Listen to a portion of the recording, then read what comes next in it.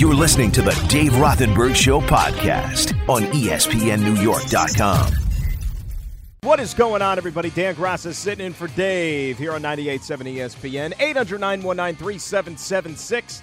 That is our telephone number, and we'll take you right up until noon. Then we give you a little college football. You got Stanford, you got K-State as the college football season kicks off in earnest here on this Labor Day weekend. I wish all of you a very nice, happy, and healthy Labor Day weekend. And today is one of those days already. You could tell it's like a 10 on the weather scale. Get outside. I know that there's a lot of great football on today. You got your baseball. Mets are playing 2 games. Yankees in action. U.S. Open for the tennis folks. Just get outside. You know, we're already into September. Pretty soon we're not going to get too many days like this. So get out, enjoy it, make the most of it, get that sunlight on you here, and hopefully we can have some fun here on this Labor Day weekend. And then we move full steam ahead to the start of the football season, which is now a week away, at least as far as the NFL is concerned here, with the Jets and Giants in action a week from mañana. We, of course, will be all over the Jets and Panthers next Sunday, and the Jets all season long on 98.7 ESPN. The Giants will open up against the Denver Broncos, so a lot to get to. Ty Butler is my man. He is producing the program today. He is at the controls, and like I said, a lot to get to over the next few hours. Before we get into all that stuff, though, I know a couple of days have passed, though, but I'm hoping that everybody listening to the sound of my voice right now made it through that storm as well as possible the other night, because it was ugly. And Ty and I were just talking before the show started. It's amazing how, like, it's all storms like the other night, whether it's, you know, we've had snowstorms in the past, you know, these real bad rainstorms, like, it seems like it, in a way, catches you by surprise. And those are the ones that leave, you know, the most damage and the most destruction. And, you know, I didn't leave the house Thursday, the day after everything went down, because I was busy with work and stuff like that. Yesterday I got out and, you know, driving around the surrounding towns and whatnot. And I'm in New Jersey. And it's just unbelievable to see the mark that storm. I mean, it's no joke. And you feel for all these people. I mean, even in the town that I live in. Now, thankfully, you know, we got through it unscathed. You know, no damage, no power, thankfully. But if you even go to, like, the other part of the town, you drive up and down the block and you just see house after house after house, and it's just all these personal belongings that are ruined. And they're pretty much just taking up the entire length of their lawn that they put out for garbage. And those are the lucky ones. You know, those are the lucky ones. What about the ones that have, like, the property damage? And I mean, you know, their house is ruined, for crying out loud. It's just so awful couple of days here for all of us in the area. So best wishes, best thoughts to everybody, and we'll try to keep your mind off things here for the next few hours at 800-919-3776. You get me on Twitter at Dan Graca, Graca. As I said, we'll be all over the map today because there's a lot going on here, as you would expect this time of year. It really is a great time on the sports calendar, so we'll be all over it. But might as well start with the baseball, because now we're entering the home stretch. We've got 4 weeks left in the baseball season.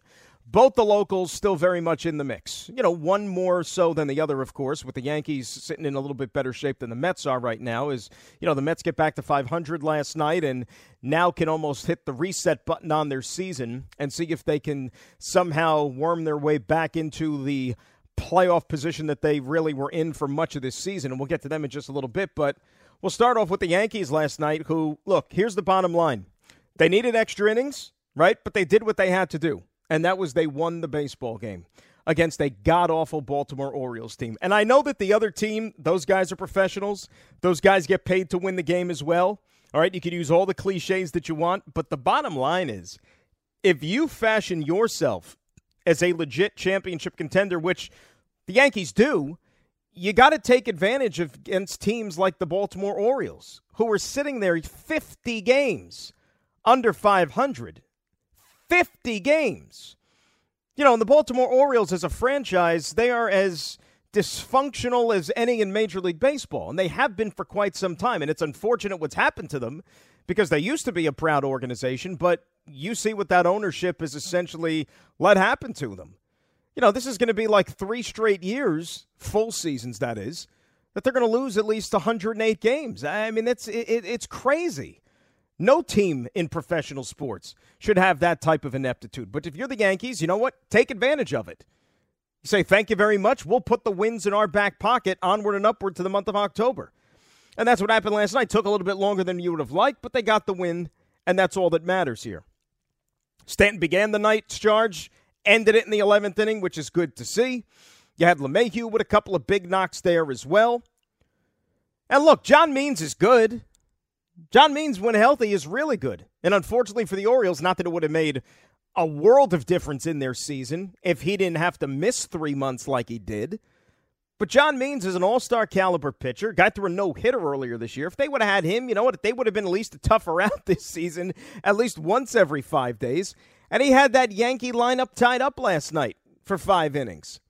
You know, the thing that surprises me, I'm surprised the Yankees couldn't get to that bullpen until they had the whole runner on second base thing to start extra innings. I expected them to do a little bit more damage against that Oriole relief corps.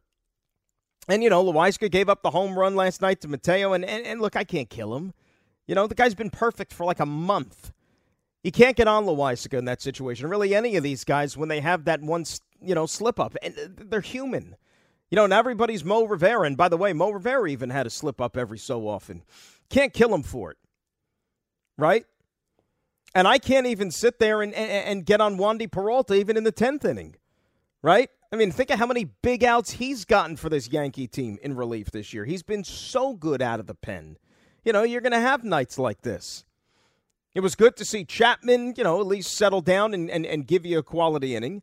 It was nice to see Holmes in that fateful 11th. What did Baltimore have? First and third, nobody out, and he still was able to get out of the jam. And, you know, to start things off, Cortez did really what he's done pretty much all year for the Yankees. It's a diamond in the rough, and he's one of these X factors that if the Yankees do find themselves in postseason baseball this year, you say, boy, where would we be without him? He certainly is one of the guys that's responsible. And again, like this, the thing that's worrying you at least ever so slightly, and maybe they take advantage and break out here over the next couple of days against, you know, a bad Orioles team. But Judge and Stanton are like the only two guys right now that are doing anything in this lineup. They really are. And like I said, DJ's starting to maybe come out of it a little bit here, but those two guys, they are like the only ones carrying the charge right now, which is good and it's bad. Because you know how important they are for the team, but you want the rest of the guys to contribute a little bit here. And look, maybe you can explain it to me. I don't know I don't know how you can. But somebody's got to tell me what the hell Aaron Boone and the analytics folks over at Yankee Stadium, Brian Cashman and his, you know, stable of nerds from the Ivy League and the guys who sit in front of a computer all day and probably don't even know what a baseball field looks like. What the hell are they doing putting Joey Gallo in the 2-hole last night? The only thing that I can come up with and wrap my mind around is that they said to themselves, you know what? It's the Baltimore Orioles. They stink. They're basically a AAA team that's coming into town here. Let's have some fun. Let's experiment a little bit. And I don't know, let's throw Joey Gallo in the 2-hole. Like, that's the only thing that I can come up with to try to rationalize what they were thinking by making that move. Because obviously it didn't work out. And Gallo is in an absolute slump like you wouldn't believe. Right? And I know that he and Rizzo coming aboard, it helped kind of turn the season around. I get it. But, I mean, if you want to strip it back, Joey Gallo's been terrible. I mean, we're talking about a month now, over a month. And if you add up the overall body of work, I mean, he has been a huge, huge liability at the plate for the Yankees. I mean, the guy's OPS is like 600. He's batting like $130 since putting on the pinstripes. You know, so much for that first week, right? I mean, it's been like gone south since. I don't get it. Like I said, they might have been just having some fun. They're like, hey, let's try this because it's the Orioles. That's the only thing that I could come up with. And the only bad thing about last night, if you're the Yankees, is that everybody else in the race won. Everybody else you're competing with also got victories last night. Tampa Bay beat Minnesota behind Michael Wacha, of all folks. Boston took care of business against the Cleveland Indians. Kyle Schwarber had himself a big night, and he's starting to heat up a little bit here. Remember, he missed all that time and, you know, getting adjusted to his new settings up there in Boston. He's starting to swing a hot bat a little bit. And then in one of the craziest games you're ever going to see, the Blue Jays stormed back and beat the A's last night up in Toronto. This was a game that, if you didn't see it, Toronto trailed 8-2. Going into the bottom half of the 8th inning, they put up a 6 spot. Gurriel hits a game-tying grand slam in the bottom of the 8th inning. And then Mark Hanna of the A's hits a 2-run homer in the top of the ninth. So you're thinking, all right, the A's have reestablished control of the game. No. Toronto storms back in the bottom half of the frame, and then Marcus Semien walks it off with a 3-run jack, and the Blue Jays win. So where does that leave the Yankees right now? 6.5 back of the Rays, which is, look, in my opinion, that's still an uphill battle that they're fighting right now in that American League East. 6.5, that's a lot. It's 6 in the loss column. They got some work to do. I still think that the Yankees' likeliest path to the postseason is going to be via the wild card. And that lead over the Boston Red Sox right now is only a game and a half, except the Yankees have 3 games in hand over the Red Sox. And they're up 3 in the loss column. So you feel good about that. You take care of your business, and then Boston's not going to be able to catch you. And plus, with Oakland losing last night, that's a positive for the Yanks. Now you're 4.5 up on them just to even get yourself in the playoffs. 28 games left. They're in a good position. They're in a lot better position than they were a month ago. I think we can all acknowledge that. 28 games left. They've got the 6th easiest schedule left in Major League Baseball. Not too bad. They've got 5 left against the Baltimore Orioles, 3 left against Texas, and 1 left against the Minnesota Twins. As I started off the show by saying, it's professional sports. It's Major League Baseball. Those other teams, they're expected to win also. They're trying to win. But those 9 games, you should win all those games. I mean, let's be honest. The Texas Rangers are atrocious. And Texas is even worse on the road. They've got 16 wins on the road all season long, and they're coming into Yankee Stadium. Minnesota's got to come back in for that one more game, the makeup from the rainout. The Yankees beat Minnesota like a drum, no matter what year it is, no matter what century it is. They own the Minnesota Twins. And the Orioles are the Orioles. Okay, so those 9 games, win all 9 at the very least, 8 of the 9. You got to put those in the win column if you want to cement this, because as you get closer to the finish line, final 9 games are going to be tricky this year. And it's against teams that right now you're in battle with. At Boston, at Toronto, and then 3 in the Bronx against the Tampa Bay Rays to close out the season. It's not going to be easy. And as I've said many, many, many times, perfect scenario for the Yankees is you want to have at least your playoff spot wrapped up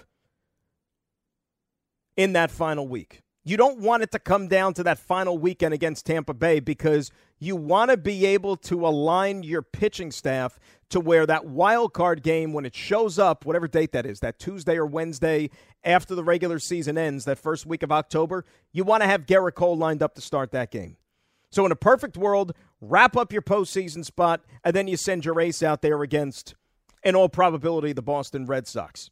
And then may the best team win over 9 innings. But we're long ways away from that happening right now. But the Yanks doing what they had to do. They got the win. And now you got to keep it going this afternoon with Mr. Montgomery. 4th start back from him since spending some time on the shelf. And you know what? He's gotten better, in my opinion, with each and every start he's made. You hope it continues in that direction today. Want to hear from you. 800-919-ESPN, 800-919-3776. And I want to dive a little bit deeper into this whole disaster with the lineup and what in the heck they were thinking last night with Gallo in the 2-hole. He can't possibly be there again today. I wouldn't even have him in the lineup. Sit him. Needs a day off. He should not be hitting. Your best hitter now hits number 2.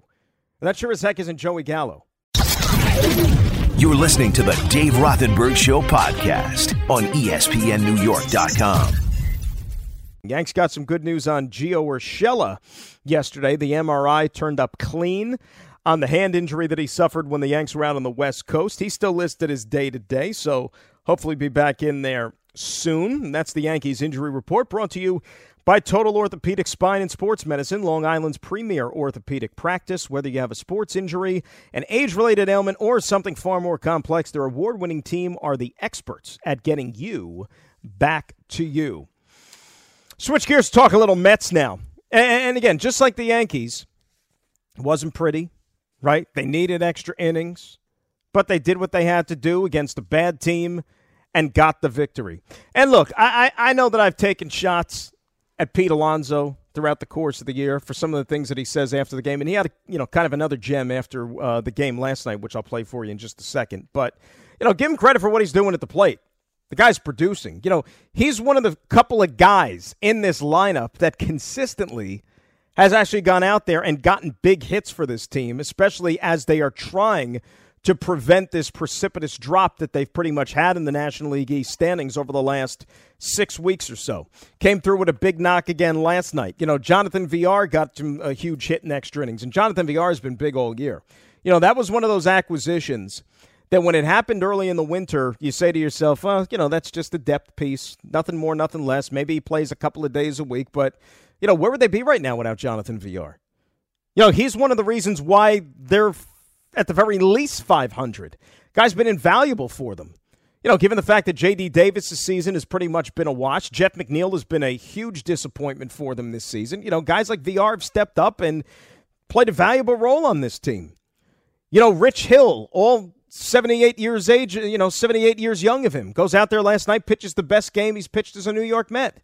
They needed that. Had that Nationals lineup in knots all night long. Hopefully you can get that again from him in another 5 days from now, because it's all hands on deck at this point, right? So you're back to 500.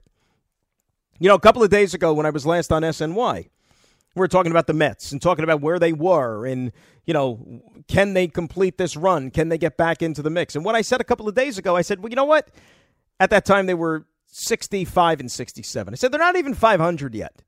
Can they at least get back to ground zero, before we can talk about them making this push? Okay, now you're back to 500. You're back to square one. You could start fresh. 28 games left. It's a brand new season. How many wins is it going to take to get into the playoffs in the National League?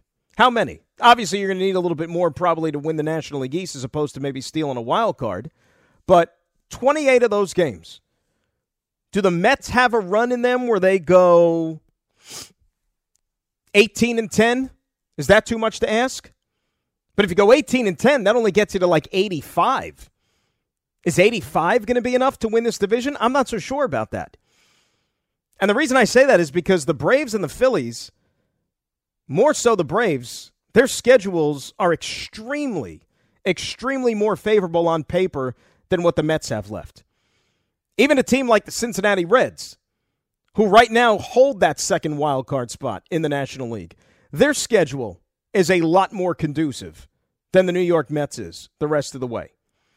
And, I mean, that's the other surprise here, and we'll get to that in a second. That's the other avenue and the other path that has opened up for the Mets, at least, is that wild card option. Because for the longest time, it looked like it was going to be win the division or bust. That was going to be your only way of getting into the postseason. But because the San Diego Padres, the wheels on that train have completely fallen off, and it's allowed a team like Cincinnati to take over that second spot. It's allowed a team like the St. Louis Cardinals to get themselves back into the mix, and then subsequently the Mets. They're also in the conversation right now. There were a couple of things, though, you didn't like in that game last night. Might as well get those out of the way, right, while we're here. Might as well just throw it out there. Edwin Diaz gave you another one of those performances last night, which I don't know how you feel about it. Diaz is a guy I still can't trust, right? Never have. I don't know if I ever can, to be honest with you. That's a game against a dead team. You got a 2-run lead in the ninth inning. Look, I understand you get beat by Juan Soto. Leadoff hitter in the ninth inning, fine. Even the guys last night on the broadcast, I don't know if it was Ronnie or Keith who said it, that was the good thing about Juan Soto leading off the ninth inning in a 2-run game, is that even if he beats you for a solo home run, you still got the lead. And he takes you opposite field, and I don't know how many guys even get that ball out of the ballpark, but Juan Soto's one of the best hitters in all of Major League Baseball. He beat you, fine. Wasn't a bad pitch. No harm, no foul. That's going to happen. But then what do you do after that? How do you respond? And that's, again, where Diaz gets into trouble a little bit there. Has a couple of guys on base, and then, to compound matters, did not get any help whatsoever from his outfields, especially Brandon Nimmo. Nimmo with a horrible read on that Adams fly ball. You cannot go for that like Nimmo did. Because once you sell out and once you try to make that commitment and Nimmo diving forward like that to try to catch that ball in the air, you got to catch it. You have to catch it because you know that once you're down like that, if you don't catch it, it's going by you. And that's exactly what happened. And what happened? Tying run scored. And that situation, I don't think you could run that risk. I think you don't leave your feet. You just keep the ball in front of you, and then you live to see another batter. Because if you trap the ball, then it's only first and second with one out, and you still have the lead, more importantly. Instead of the other alternative where he tried to make the catch, and I didn't think he was going to make the catch anyway. That was one maybe if it's like, 2 outs and the winning run is on third base. That's the only way you leave your feet in that situation. As soon as he went for the dive, I said, he's not catching this. You knew it was going to go by him. And then what happened? It allowed the tying run to score. Way too risky in that situation. And, by the way, you had the bottom of the order coming up, too, for Washington. Like the 8-9 hitters. Trust in your closer, your all-everything closer to pitch his way out of that situation. And the good news for the Mets is they actually got help on the out-of-town scoreboard last night. Atlanta lost in Colorado. Rockies are really, really good at home. They're horrible on the road. Laughably bad on the road. But they're really good at home. Braves got them on Thursday. Rockies bounced back last night. Philadelphia lost in Miami last night. Kyle Gibson got lit up. Remember, he was one of their acquisitions at the trade deadline. Got lit up like a Christmas tree. So now you got the Phils, who are only 2 back of the Braves. The Mets, who are only 4 back. And, oh, by the way, again, now you have that other path to the wild card, which is only a 4-game deficit right now. And, the Mets have played good baseball during this stretch. You know what they're doing? They're doing what they're supposed to do. They're 6-1 in this little stretch against Miami and Washington. And you got 7 left against these teams here over the next week. Beat up on the bad teams. Give yourself an opportunity. Because once you're done with this stretch, when you look ahead to the schedule, your final 21 games of the season, you only have 4 games left against sub-500 teams, and that's Miami. 4 left. And the Mets have struggled this year against good teams. They have struggled this year against teams with winning records. They're 10 games under 500 against winning teams. So that's why still deep down, I don't feel overly enthusiastic about their chances to make the postseason because they haven't really shown enough consistency, especially against the better teams, that they could get it done. And that's what's got to leave you a little concerned, I think, if you're a Met fan. And I mentioned the schedule, too. Philadelphia, at least on paper, they've got the easiest schedule left in baseball. You know who's got the second easiest schedule? The Cincinnati Reds, a team that you're chasing for that second wild card. Third easiest schedule? The Atlanta Braves. So the 3 teams that you are chasing right now have the 3 most favorable paths to the postseason, at least in terms of what they have to play the rest of the month of September and then into early October. Not good. Not good. But in the meantime, beat up on the bad teams. And he got 2 today against Washington, Stroman in game 1, Tyler McGill in game number 2. When we come back, we'll play a little bit of Pete Alonso. And I love Pete, but Pete says silly things sometimes. And also a Jacob deGrom update, which is another reason why you can't feel all that great about the Mets' chances of maybe sneaking into the playoffs here in the National League. You're listening to the Dave Rothenberg Show podcast on ESPNNewYork.com. Here on a Saturday morning on 98.7 ESPN. Hope everybody's having a great start to their Labor Day weekend. Can't believe it's Labor Day already, and it's here, but it is. And as I said earlier, get outside today. This is a top 10 day. We might not get a weather day as good as this the rest of this month, this season, whatever you want to call it. It is fantastic, and I can't wait to get outside once we're done with our little show here coming up at noon. We'll get to the football coming up at 10. Talk some New York Jets. I see some people on the line wanting to get in, talk a little gangrene football, which gets underway a week from tomorrow, of course. Giants as well, so we'll be all over the football. Pete Alonso, like I said, he's been great for this Mets team. He really has been. He's been fairly consistent. He's come through in the clutch. He's gotten big hits for them. But, especially when things were going south, and yet he'd still go up there after every game and just say silly things, whether it's, losing 6 in a row, but hey, trust in us, we got this, yet they just went out there and continued to just get punched in the face every night by the Giants, the Dodgers, when they were going through that horrible stretch. It was a tired refrain. And then at that point, you just want to say, you know what? Let your actions speak louder than words. Don't say you're going to go out there and play better. Don't say that you got this, that you got it all figured out. Go out there and actually do it, right? And they've done it here against inferior competition, but they've gotten it done.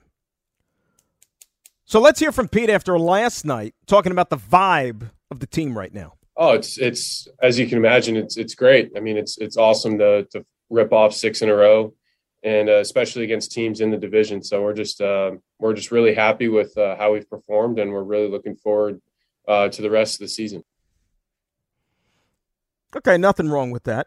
You're feeling good about yourself. You're winning games. A little drama on Friday night. All good. How important was the win, though? Well, every game is really, really huge at this point of the year, and can't make the playoffs if you're below 500. So it's a good stepping stone. Well, somebody needs to tell Pete, technically you can make the playoffs if you're below 500. Now, it's not recommended. You really have to be in a god-awful division, but you can make the playoffs if you're under 500. That is allowed. It's not like there's a rule to where if you're under 500, baseball's not going to allow you into the postseason. Like, it does happen. It's happened in the NFL. It's happened in a lot of sports. It doesn't happen that often in baseball, but you can make the playoffs if you're under 500. But as I said, nobody's going to take you seriously because if you don't have a winning record, you probably don't even deserve to be in the playoffs. I know what he was kind of getting at, but still, you want to at least have a winning record going into the month of October. Hell, I mean, the St. Louis Cardinals, remember in 2006 when they beat the Mets in the NLCS, the Adam Wainwright, Carlos Beltran final out. Cardinals won like 82 or 83 games that year to win a crappy NL Central, and they ended up winning the whole darn thing. Just get in. And you see what happens. The other thing about DeGrom, he was with the team in Washington, and I guess he, walked by reporters yesterday, and according to sources, he's still not close. He hasn't even thrown off a mound yet. He's just doing throwing on flat ground. And they say that he's at least another week to 10 days before throwing off a mound. So think about that. If that's the soonest he throws off a hill, then you got to build the arm up. Then you're talking about sim games. Then you're talking about rehab starts. Another week, another 10 days, you're talking September 10th, September, 13th, 14th. Then you got to start to build up the arm. How much time do you think is left? That's why I would be shocked. Not to say that it's recommended or not recommended, but I would still be shocked if he throws another pitch for the Mets this year because I think they're going to run out of time in just trying to get him to the point where he can actually pitch in a big league game and in a game which might actually have significance for the Mets later on this month. So I wouldn't expect to see number 48 out there this year in the Met uniform, which is just, hey, if they haven't been with him since early July, you kind of get used to it at this point. It stinks, but it's the reality. Spike's in St. Pete. He's up next here on 98.7 ESPN. Spike, how are you? I'm doing great. I always admire your overall knowledge. It's really unequivocally as good as anybody. You're just unbelievable how much you know about every sport. I'm very impressed. So here's what I think with Gallo. I agree with you, but the stats and the analytics say he's got to play. I totally agree with you, but look at these convoluted algorithms. And first of all, he's leading the major leagues in strikeouts and second probably in walks, bases on balls. He's a plus defender. He's probably a Golden Glove defender at some point. Why they bat him second? You're probably right because it was the Orioles. But Spike, that's my only issue. Spike, that's my only issue. Yeah. I know he's got to play, but there's no way he should be batting second. No way. Yeah, especially makes the least amount of contact, but his OBP is 350 something or 3 whatever it is now. I don't know. Track it's 301 as a Yankee. Yeah, I told Ty real quickly because he's busy that with the Mets, I know you're a big Mets fan, and I root for the Mets too. you can't win in baseball. This is my observation, and I'm sure I could substantiate it. You can't win in baseball unless your closers at least 90%. The Mets last night, it's just between Diaz and Familia, who's the, whatever, he's seventh, eighth inning guy. You ever get the two of them pitch well in one game? It's bizarre to me. That was a game they get ahead, they need the game, and the guy comes and spits the bit again. I just don't see it with the Mets. And you know what? Last thing, and thanks for the time. Have a great day. Glad you didn't have any damage, boy. I heard a lot of stories. The thing with Alonso, I give him a lot of credit, Danny, because he really backs up what he says. I know he popped up with the bases loaded, but he's produced. Him and the center fielder, who's really not a center fielder, have had terrific years. Those are the two guys. And, Spike, thank you for the phone call as always. Nimmo's been really good this year. Like I said, I didn't like the choice he made to try to catch that one last night. I thought it was way too risky. It allowed the tying run to score. But Nimmo's had a good year, from start to finish, and so's Alonso. I just don't like the kind of distorting reality sometimes you get from Pete. Just trying to be overly positive because I think it comes off a little misguided at times. You're listening to the Dave Rothenberg Show podcast on ESPNNewYork.com. Did some baseball in that first hour, switch gears and do some football here in hour number 2, and it all gets underway, at least for the locals, coming up a week from tomorrow, if you could believe it. Giants are going to be taking on, of course, the Denver Broncos, and the Jets are going to be on the road taking on the Carolina Panthers. Of course, we are the home of the Jets here on 98.7 ESPN, so we'll be all over the Jets situation coming up next Sunday. Greg Buttle, myself, Bob, Marty, cast of characters, cast of thousands, back once again, and we look forward to it as always here. Start with the Jets, though, because, it's really interesting. And it seems like the Jets are in this place again, and it seems like they've been trapped in this cycle for the last, I don't know how many years, where they're trying to turn things around for the better. And they're trying to build up something that is sustainable. It's like we hear that same refrain over and over again. You're talking about a team now that's gone 11 years without making the postseason. It's the longest drought in the National Football League. 11 years. 32 teams. 31 of them have made the postseason in the last 11 years, except the New York Jets. And they've tried different ways to kind of piece this thing together. They went for that quick fix in 2015 when McCagnon and Bowles came in and they spent a bunch of money in free agency and brought in the high-priced acquisitions like the, Brandon Marshalls of the world. They caught lightning in a bottle with Ryan Fitzpatrick when he took over after Geno had his episode there in the locker room. And they won 10 games that year. They scored a lot of points, put up a lot of numbers, but it fell one stop short of the playoffs because they couldn't beat the Buffalo Bills there in Week 17, and Fitz played, a subpar game. They brought the same team back essentially in 2016, and that didn't work out, to say the least. And then they stripped it bare in 2017, right? They started fresh. They got rid of some of those older guys in the locker room and really just gutted that roster.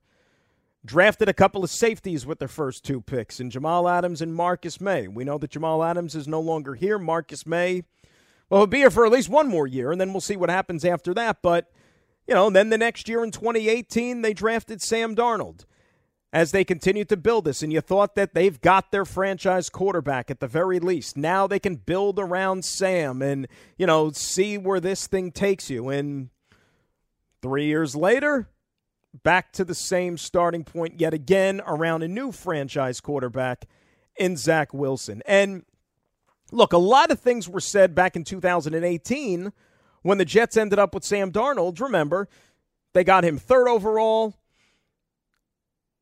Giants took Saquon Barkley 2nd, and it was, oh, boy, Giants and Gettleman, boy, they really screwed up. How do you take a running back 2nd overall? And Jets are going to be thanking the Giants for years and years to come because they allowed another quarterback to fall into their laps at number 3. Cleveland went with Baker Mayfield, and Darnold ended up with them, and all this optimism, and, well, it didn't work out for a variety of reasons. But there was a lot of hype around Sam and where the Jets were headed in 2018, and a lot of the talking heads on television and on radio were going gaga over the Sam Darnold tape and what he could potentially be. And look, I thought out of those quarterbacks coming out in the class of 2018, he was my number 1 quarterback. He was the one that I liked the most.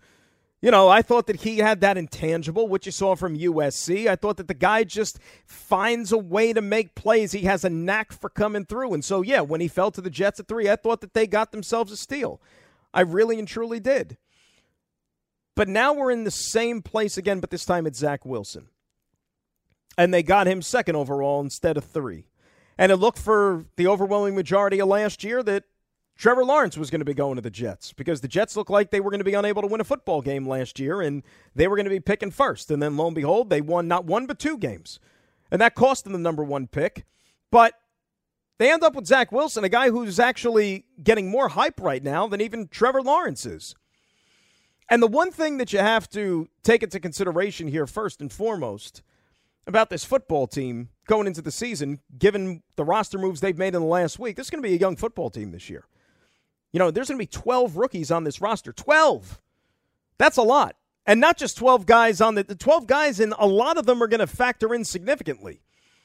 They're basically, how many rookie starters are you going to have just on the defensive side alone? And then you throw in on offense, too. I mean, you're talking like 5-6 rookies who are going to be in the starting lineup next Sunday. Starting with, most importantly, the quarterback.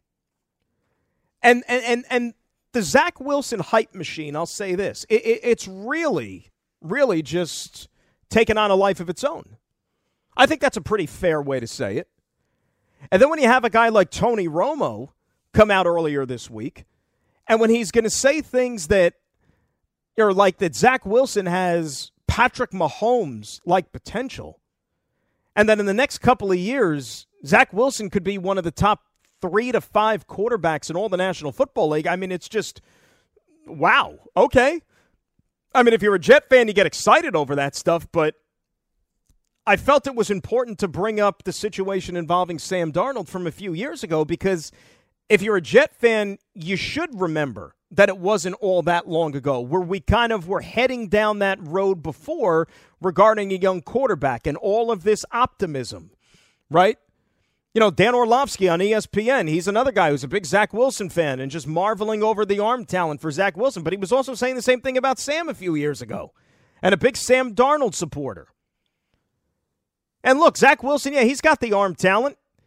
He's shown that he has the ability and all that stuff, and he looked fantastic during the preseason, but it was against second-teamers.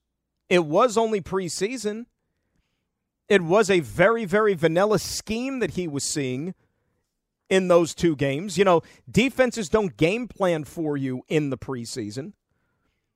So I'm not going to sit here and tell you that Zach Wilson won't have a good career, and I'm not going to tell you that Zach Wilson won't be a guy that, finally is the answer to that long, seemingly never-ending search for the next great franchise quarterback for this team.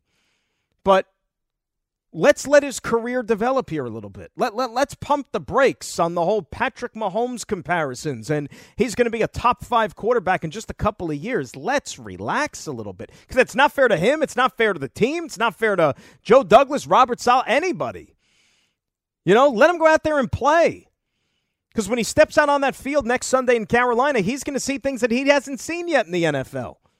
He's actually going to see a team game planning against him. Like I said, he's going to see disguised looks. He's going to see exotic blitzes coming after him. It's one thing, to look at what you see on film and this and that, but these teams haven't put a heck of a lot of new stuff on film yet this year. That is going to come with time. And on the flip side, I'm sure the Jets have wrinkles to their offense that they haven't even shown yet during preseason, nor should they, that I think are going to catch some teams by surprise. But let's relax a little bit. And I get it. It's in our nature. You want the hype. You want all that. I get that stuff. But breaking news here, there's going to be some bumps in the road this season. It's not going to be smooth sailing. He's going to struggle just like any other rookie struggles. As great as Patrick Mahomes is, remember, Patrick Mahomes didn't play as a rookie. Patrick Mahomes played the final game of his rookie year when the Chiefs had everything wrapped up already. He gave way to Alex Smith. So he had all that time to sit and watch and to learn. Some guys need that. Some guys don't need it. Some guys are in situations where you have a luxury like Patrick Mahomes did in Kansas City, where he could sit back and just watch for a year because you had Alex Smith already. Jets weren't in that situation. This kid's going to be thrown right into the fire from week 1, and let's see what he's got. You know, the same people, it's funny, that had all these questions about Zach Wilson coming into the draft and all these doubts because, well, he played at BYU. He didn't play against top-notch competition in college. Now, all of a sudden, he's going to be Patrick Mahomes based on, 2 preseason games when he played against backups?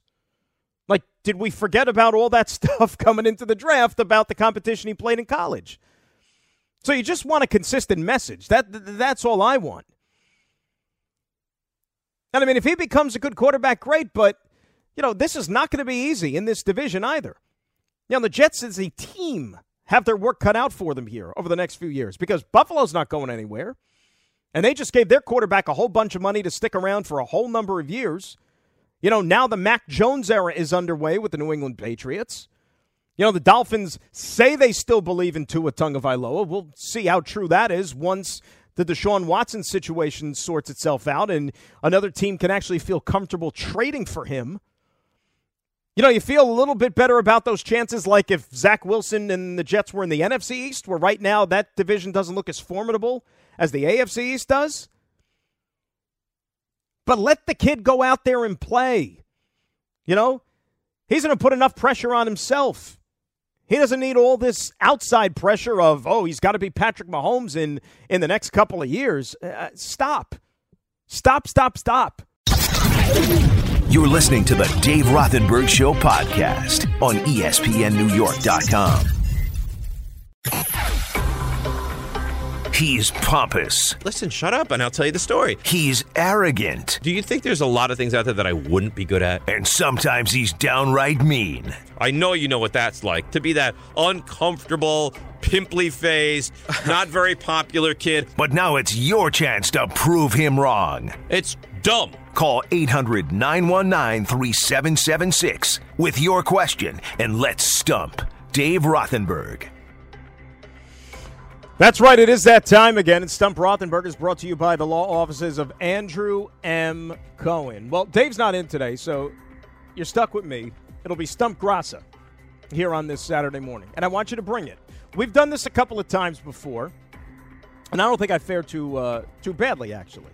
So it's now all on your plate. Let's see what you got. 800-919-ESPN-3776. Let's do it.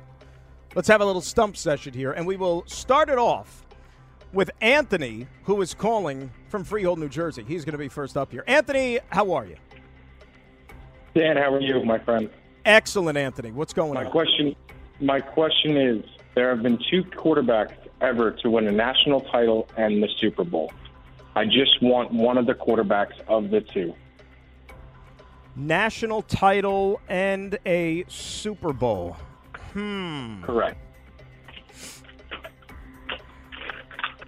Wow. National title and a Super Bowl. Yep. I know a quarterback that won a national title and won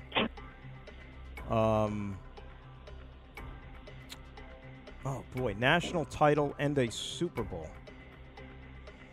Coming at you hot. Wow. I know ones that have won Heisman trophies. How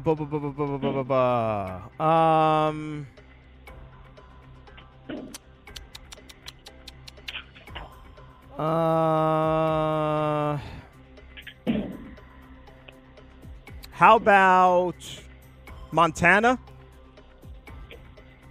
Final answer? Final answer. Correct. Montana. And the other quarterback is Joe Namath. That's right. Joe Willie back in the day. Yeah. Way back before my time, obviously. That was a tough one, Anthony.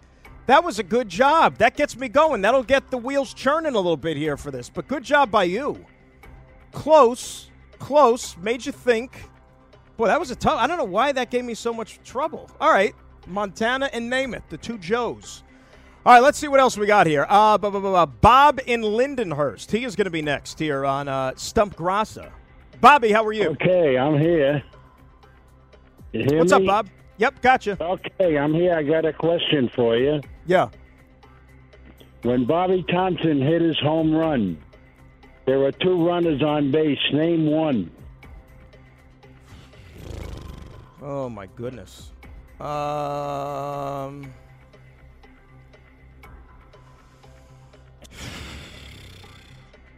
know who was on deck. Everybody knows that.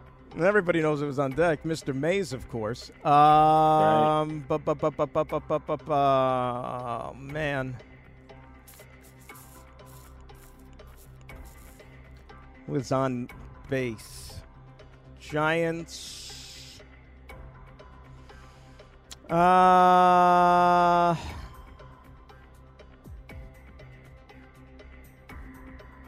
don't have an answer for you. I don't know. Like I said, I know Mays was on deck. Who was it?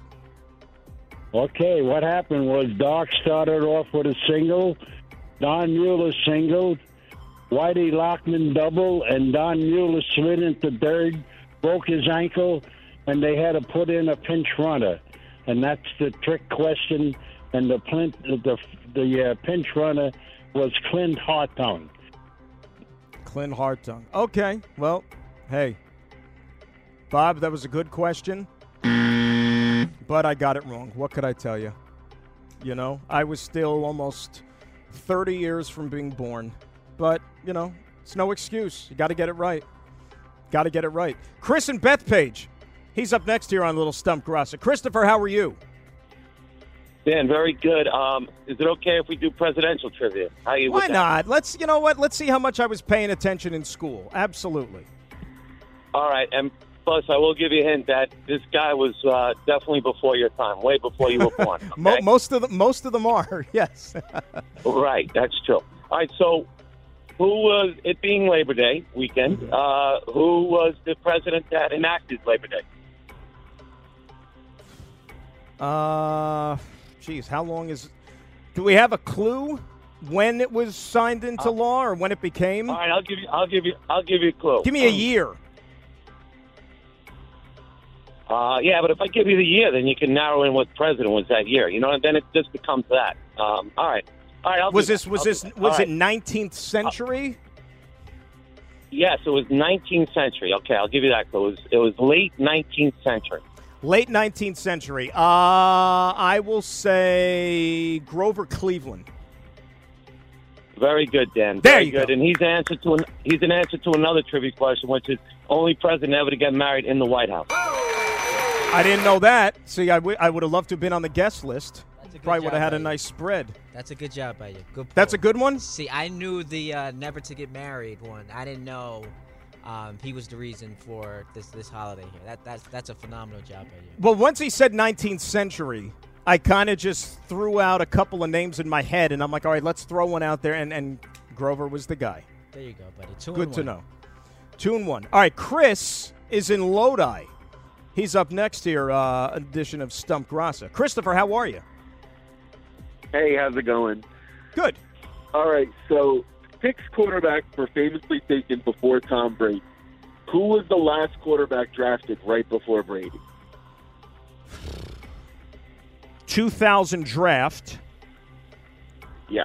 We know our buddy Chad Pennington was taken in the first round that year. Yes. Boy, I remember.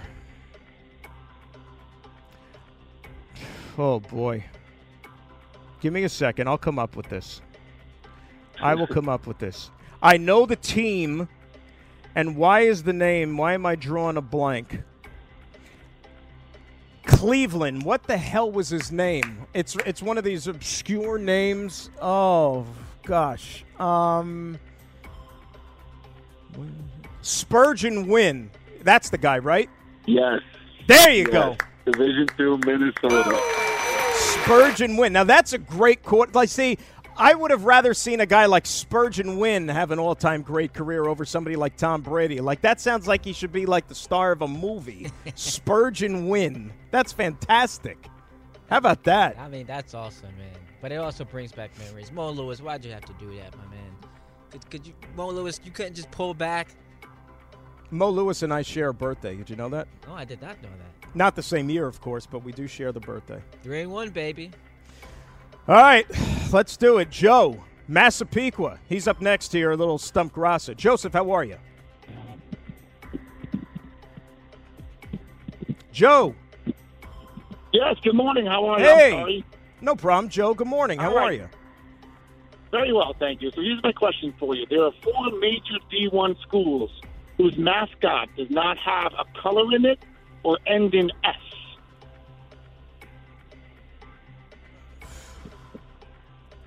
The mascot, or like the when you say it doesn't end in S, you mean like the nickname? Yeah, the nickname, the school nickname.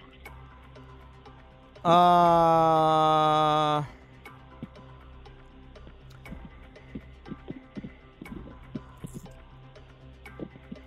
about the Fighting Illini? That is correct. That's one. All right, the fight. Well, I don't know why that one, because I'm watching the TV and they were showing an Illinois highlight from last week. Well, there you go. That helped me. And no color, you said, right? No color, correct.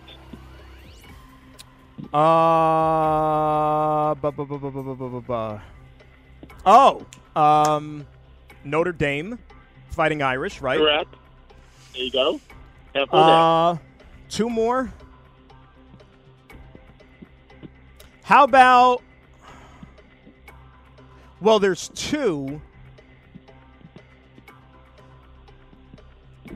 NC State Wolfpack. There you go. And isn't Nevada also the Wolfpack? You know what? That wasn't on my radar, but you stumped me there. I didn't even think of that. See that? We turned the tide around. Little reverse stumpage. How about that? What was the other one that you had then? Navy midshipman. Navy. Okay, so actually there's 5 if you want to be technical about it there. How about that? Well, if you want to go 6, I don't know if UMass changed their name. They were the Minutemen. I didn't know if they had changed their name. It wasn't PC, so I didn't know. I didn't throw that in there because I don't know if they had gotten rid of that name. I have not heard that they haven't, so I think they're still the Minutemen, but I could be wrong. But there you go, Joe. Good question. There's a few of them there. We have a few more that we can play around with. Boy, these are tough.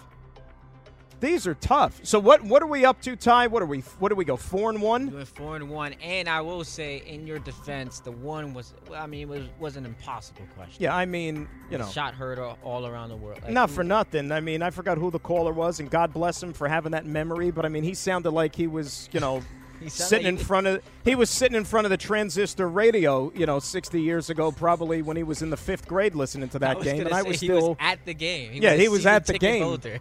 Exactly. Yeah, he was a season ticket holder, and I was, like I said, I wasn't even in a glimmer in my parents' eyes. Jesus, my parents were toddlers for that game, for crying out loud. Oh my goodness. Let me get the sponsor out of the way while we wait for one more. Stump Rothenberg is brought to you by the law offices of Andrew M. Cohen. They provide high-quality, timely, and personalized legal services at an affordable rate.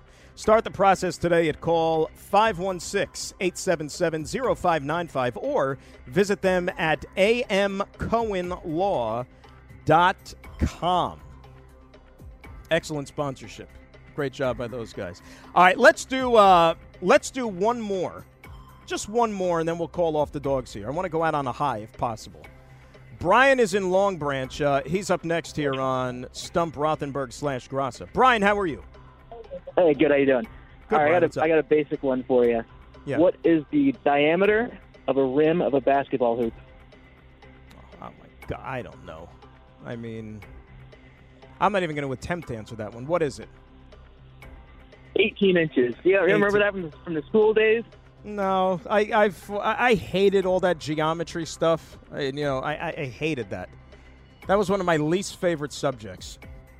Like whenever we talked about, like the circumference and the diameter and I hated that. Oh, not for me. Not for me at all. All right, let's do one more. I can't go out on that one because it's just going to make me think about my school days. Ernest in Brooklyn. He's going to be last up here on Stump Grassa. Ernest, what do you got, my friend? All right, I got an easy one for you. Yeah. 2 parts. Yeah. What was the American sitcoms that have the most spin-offs of any other show, and name the spin-offs. So the original sitcom and the most spin-offs. Probably All in the Family, right? Ding, ding, ding, you got it. Can you name the spin-offs? Oh, boy. Jeffersons was one of them, right? Right.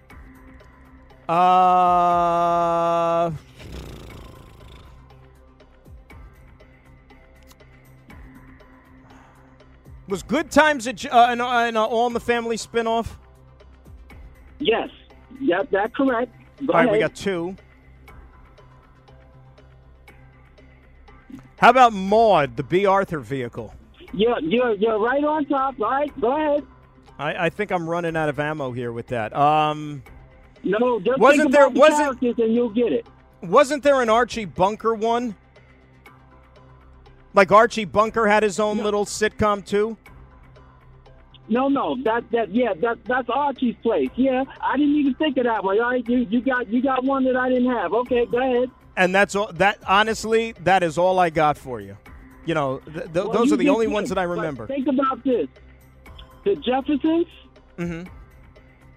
Remember, he was going back and forth. That's why I said, if you think about the characters, you'll get them all. You would get them all. And 227, which came out of the Jeffersons. 227. I don't know, but 227 I don't think was a spinoff. Was it? Well, it was a spinoff from the spinoff, right? Because the 227 was from the Jeffersons. That was made from the Jeffersons. Yeah, but that was I know it was the same actress, but that was really a spinoff from All in the Family. I wasn't sure about that. Well, we'll check that one out. You got Archie's Place. That was good. You only missed the Jeffersons. And you know what, Ernest? That's a good question. That was a good job by you, and I thank you. I'm going to double check that one during the break to see if 227 was also a spinoff. Marla Gibbs was the actress who was the maid on the Jeffersons, and she starred in 227. I used to watch 227, believe it or not. That was a very funny show. Saturday night. It was on right after the Golden Girls. It was very funny. NBC Saturday nights. Showed you the life I had when I was in grammar school. A lot more to do. Good addition. So, Ty, what was the final there? What did we finish up with? So I'm going to make a decision. The umpires, we huddled up. We had a discussion about something that transpired during the action. We're going to strike that NBA hoop diameter question from the record. Not a great question. So officially, you go 5-1. Wow. In your performance. 5-1 is good. That's 5-1. I mean, you're doing things. You're a 1 seed if you're 5-1. You are a 1 seed. You got home field advantage if you're 5-1. Unless you're playing in the same division as the Tampa Bay Rays, who never lose. Yes, you're probably the 1 seed. Nobody goes to watch them play, but they don't lose. You know. You got Dick Vitale taking videos last night, sitting there behind the plate, and why are there only 12 people at the game? Well, Dick, COVID is a thing. It's Florida where it's a hotbed, and it's a crappy indoor facility. Why do you think nobody goes to the games? But neither here nor there.